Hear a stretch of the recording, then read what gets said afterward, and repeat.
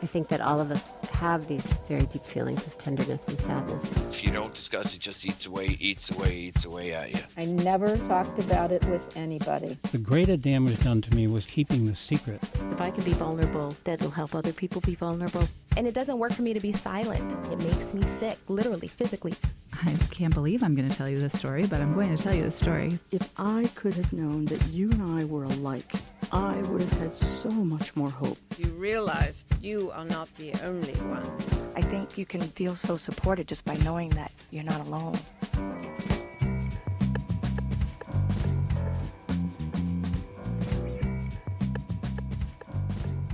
From WMPG, I'm Dr. Ann Hallward, a psychiatrist in Portland, Maine, and this is Safe Space Radio, the show about the subjects we would struggle with less if we talked about them more.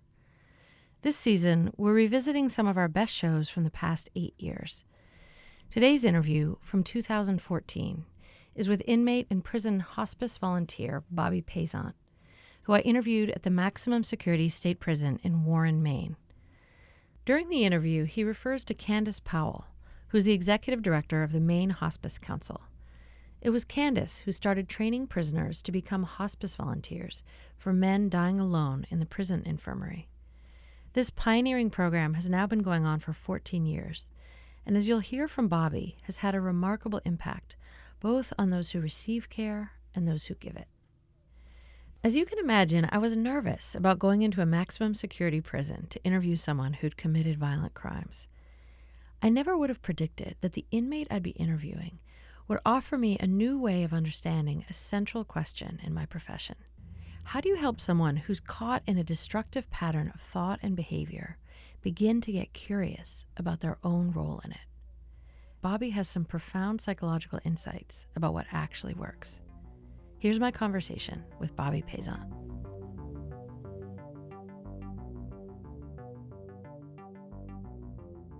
I am sitting with Bobby Paysant. He is a resident here at the prison, and I guess prisoner would be the official term, technically. Yes. So I'd like to start by inviting you to tell me a little bit about how you got involved with hospice. How did you hear about it? What made you want to do this? Okay. Well, being in prison and having been here for quite a while, one of the unfortunate things about that is you see people come to the end of their lifespan. For me, a personal friend of mine spent his last days up in the infirmary here at the prison under hospice care. He died of cancer. His name was Frank. And I remember going to visit him in his last days. Actually, I was blessed enough to be able to spend his last night with him before he lost consciousness for the last time. Being able to see the hospice workers in action and the way that they just really cared for Frank in every aspect and did everything in their power to make him feel comfortable.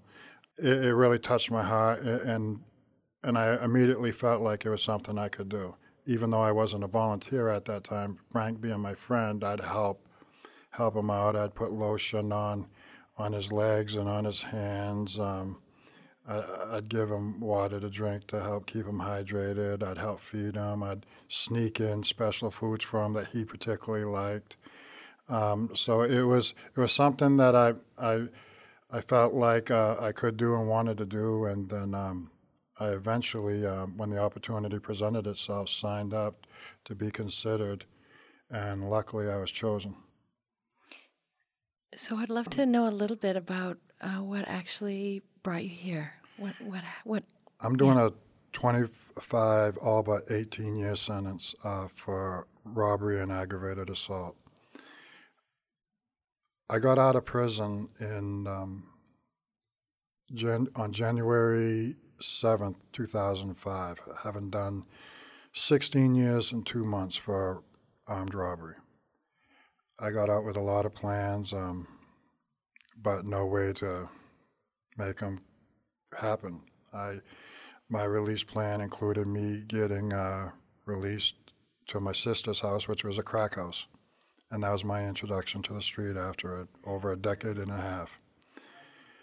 I got into the drug scene pretty heavy, and I was very bad off. I was like a late stage addict.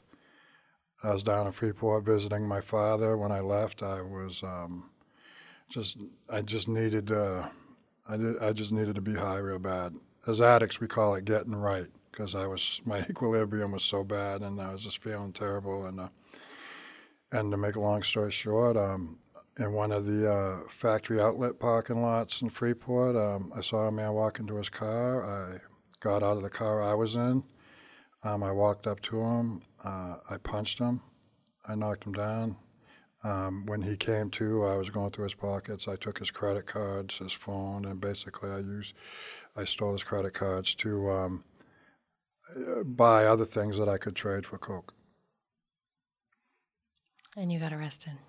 A couple weeks later, I was arrested on a different charge of I was driving around in a stolen vehicle the whole time, and I got arrested for that. Got in a high-speed chase, and next thing I know, this is my reality once again.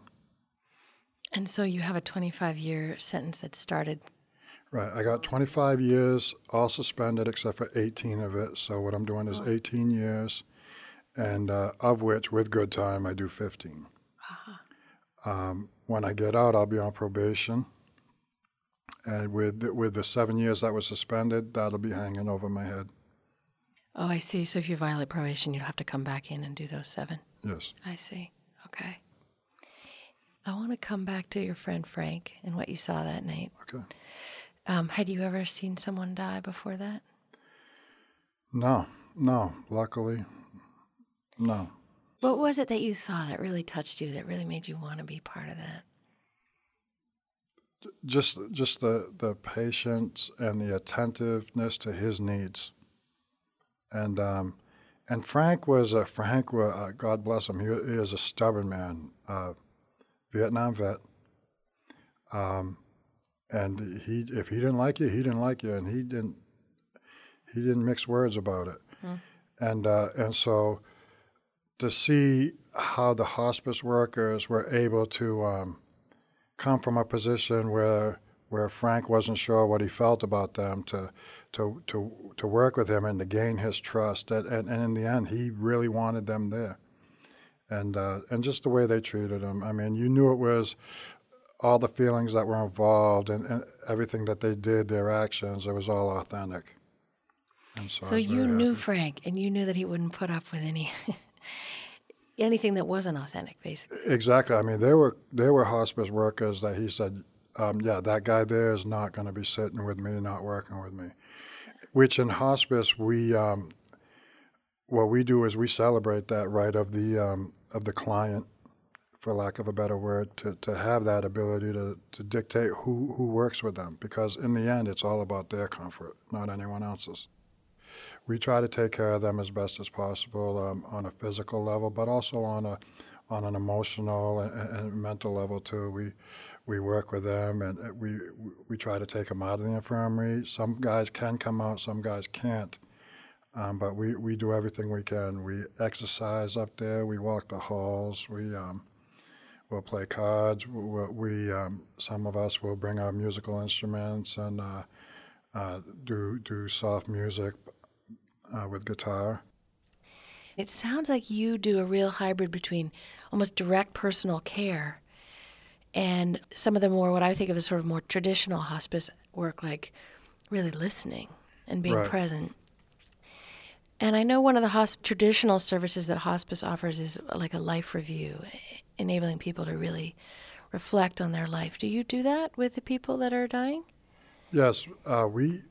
What we try to do is we try to let them lead, and we follow. But when they give us the openings, we try to take advantage of them and to encourage them to share about memories, about their fears, and about the things that make them feel good. You know, we don't try to run from anything with our clients. We don't feel that's productive or beneficial to them. And I think there's a connectedness between pain and healing. I don't believe, and this is my personal thought, that you heal by ignoring pain. As a psychiatrist, I couldn't agree with you more. Oh, I'm glad somebody agrees with me on something. That's right. In fact, what you said to me as we were just chatting before this interview is, don't try to avoid the pain of my story. Like, this is a redemption story, and I want to talk about the painful part of it. Absolutely. I have great respect for that. Thank you. I know in my own training, what I was told was, you can't really help someone go there unless you go there yourself. And so we were encouraged to really face our own demons and work through our own issues. Has that been part of your training, to look at the places of things that you might run from inside yourself so that you can help other people not do that? Oh, absolutely.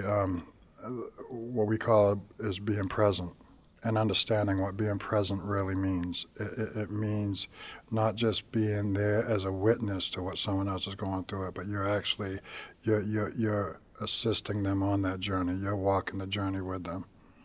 So do you have an example of that? Like, I don't know if you can tell me a story, keeping the identities private, but of what it would mean to really be present with someone in something like that. Okay. I'll tell you a story about, and he shares it with everyone.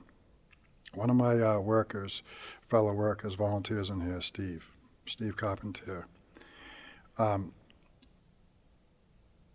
of the people that he was working with hospice, right, was suffering from dementia.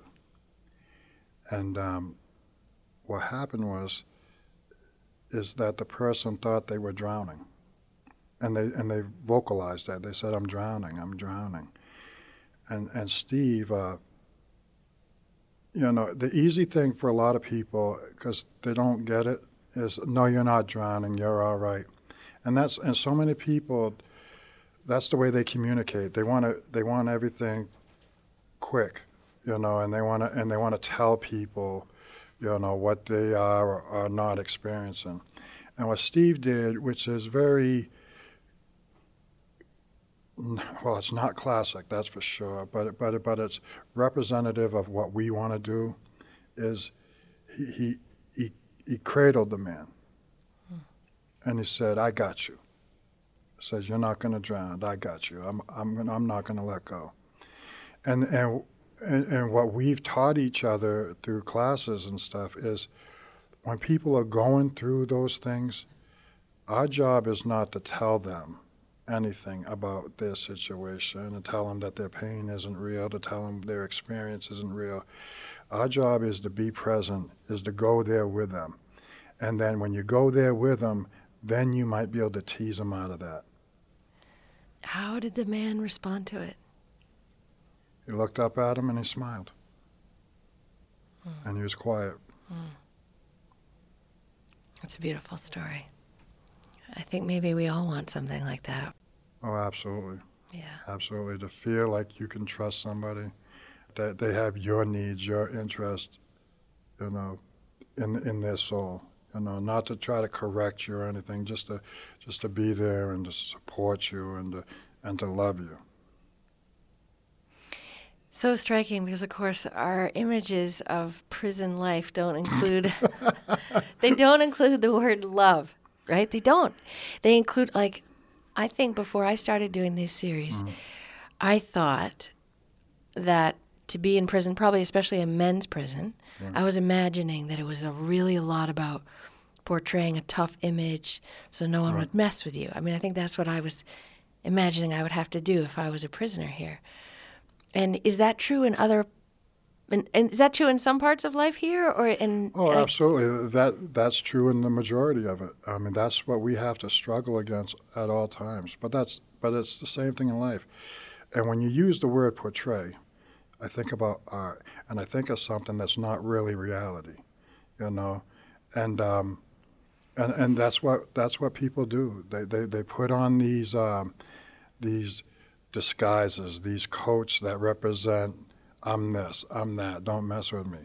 But what it is, and I can say from firsthand knowledge, a lot of that comes from just our own fear, our own insecurities.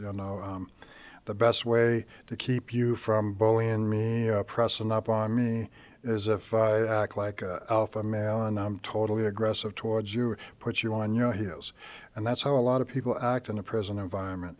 But really, the truth of the matter is when you break us down to our basic selves, we're a bunch of scared people that really have struggled getting a grip on how to make it in the world out there and how we're making it in here. Well, we have to be here.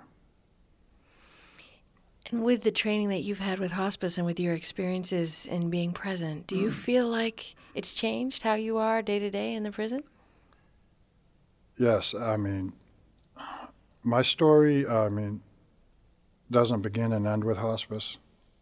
I just got my associate's degree, from UMA at Augusta, like 8 classes away from my bachelor's. And so through learning about this bigger world and through actually getting some knowledge, and so I can actually have, rooted opinions about things rather than just some basic, prejudice or viewpoint that I can't back up with anything substantial because I don't know anything.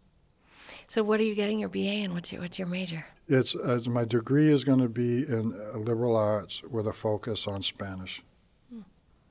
So you said that your story doesn't begin and end with hospice, and I'm curious if you'd tell me more about your story. I did my first adult bid when I was 16. I'm 46 years old now, and so growing up in the system, I went through a lot of time being angry and anti-system, anti-anything authority, and that was how I thought and dealt with life for a long time. You get to a point where you have to, if you're allowed to really see yourself, you get to a point where you have to stop making excuses about the things that happen in your life and own that you're a participant. And I just got to that point, and got tired of doing time, of not being able to experience being a parent, going to graduations, meeting new and interesting people, without having the setting of walls, So I just part of it is just getting to that point. It's so 12-step, but getting sick and tired of being sick and tired. And do you think anyone else can help you get to that point? Like, I'm interested. I'd love to hear your thought on this as a clinician, because that is you're talking about a profound turning point in a person's life. Right. Where they decide, all right, I'm going to own my stuff here. And do you think there's a role that someone else can offer in helping someone get to that place, or do you think it really has to come from inside? I believe that you get inspired by people. And that's what helps you on that road to self-discovery and to change. I don't think somebody, that has a degree, that has a certain amount of technical knowledge, necessarily is capable of helping a person see themselves. Especially when the person who's the client looks at that person as an authoritative person and there is no personal connection. One of the things that has made Candace, for example, so successful here at this prison is because she's so personable, and she lets you into her life. And for me, if I was ever to pursue higher education and get into counseling and stuff, that's the approach that I would take. I'd want to make connections with people, and I'd want to inspire them to be able to think outside the box, And I don't think I'd be successful at doing that if I just came at them like, all right, tell me your thoughts. Or like I know something that you don't, like exactly. Teaching you something. Exactly. People don't respond well to that at all. No, I've observed this. Yes.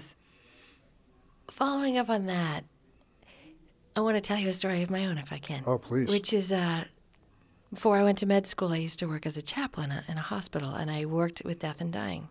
That was my interest also. And I used to work on an oncology floor, so I was working with all adults who had cancer, and I also worked on an HIV floor. And this was in 1990, and it was when the HIV population was still mostly gay men. It was really before IV drugs was on the scene, at least in terms of HIV. And I had this idea, I was young, I had this idea that as people are approaching death, they would have these incredibly meaningful, intimate conversations with their family about their dying, and that's what I was hoping for.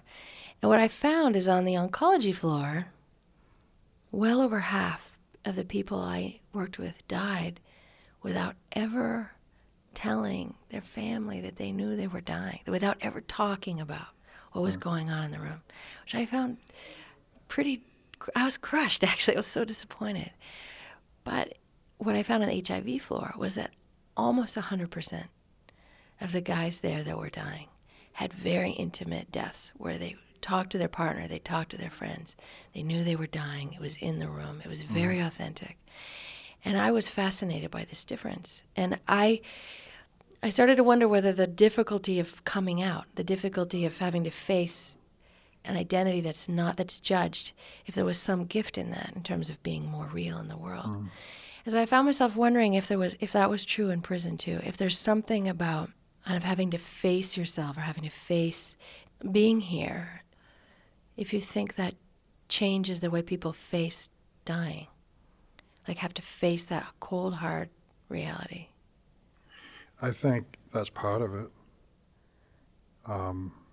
Whether you're actively dying or whether you understand that at some point you're going to die, I think people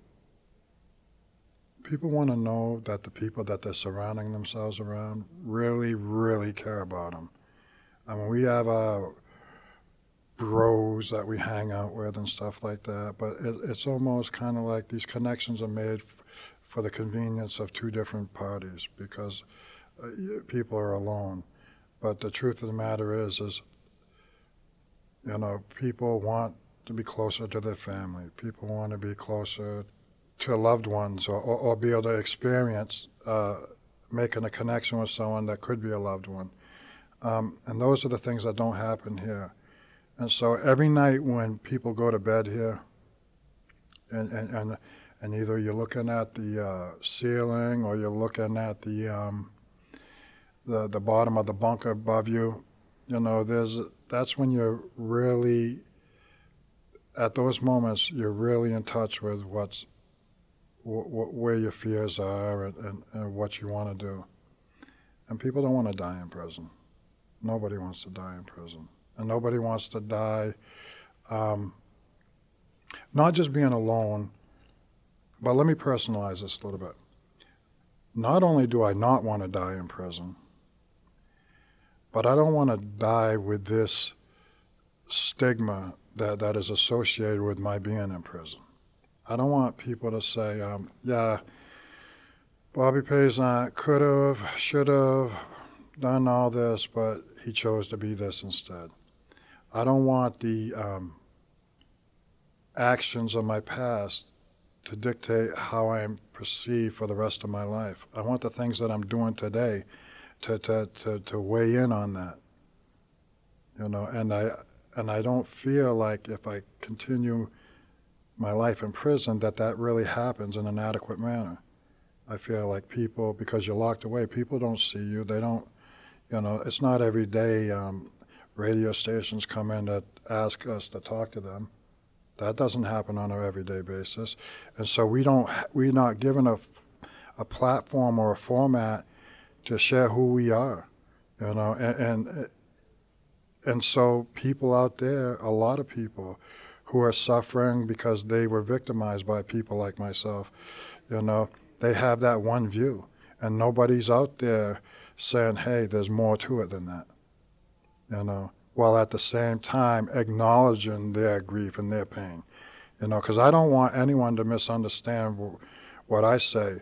I own what I did, and my victim, and I made sure I said this to him in court, did not have that coming to him. There was, he didn't deserve that, and I live with that, because if someone knows me and they get to know me when I'm not high, when I'm not making bad decisions, they know that I'm a very caring person, that I want to add something to your life. I don't want to take away.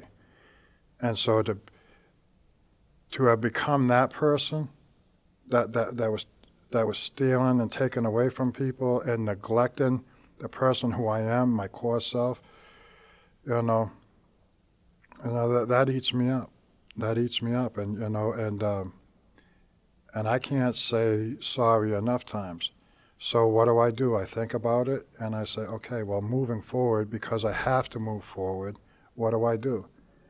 And what I do is I make a decision on, okay, I have to get a better relationship with myself. That's going to enable me to get a better relationship with other people, and I need to do things differently, and that's what I've tried to do, and in the process of doing that, I've been rewarded with such great experiences, such as being a part of hospice, by being able to serve other people, by getting to know great people from all over with all different types of professions. So, I'm very touched by your story, partly because as a psychiatrist, I work with people who've often been victims, who may have trauma histories. And so often, one of the consequences of trauma is that the person blames themselves, right? Our whole culture blames the victim. And they'll take inside, like, how was this my fault? What did I do? If only I had done this differently, I should have been able to prevent it. So for you to know that intuitively and make sure that you told the person in court, you didn't do anything wrong. Right. You helped that person so much. Well, I would hope. I also gave him a letter because I know in the context of court, being in a courtroom, I'm about ready to be sentenced. To them, they may feel like, well, he's just saying that, hoping the judge shows leniency, So I gave him a letter and I asked him to read it at home later on, after everything's all said and done, and he'll know my heart. And whether he did or not, I don't know. I just know that I made that effort. And that's in the end, that's all I can do is control me, and hope, that particular person finds the healing that they need from this particular situation that I put him through. I like to see more of an effort for victim offender mediation within the prison, face to face, with a mediator, and so people can get closure. To me, it's all about healing. People get stuck, no matter what their place is in life. When they can't deal with their pain, when they can't process it, no matter how small or how great. People who might have had family members or loved ones whose lives were taken by others, people who've had their life savings stolen, people who were sexually assaulted, whoever. To give people an opportunity to see the people that have caused them that to hurt, and to find some type of closure. Now, that doesn't always mean that parties will walk away, enamored with each other, but it gives people the opportunity to find closure and to be healed so they can move forward. I would love to see that being used. Thank you, Bobby. This has been really an honor to talk to you. Thank you for having me.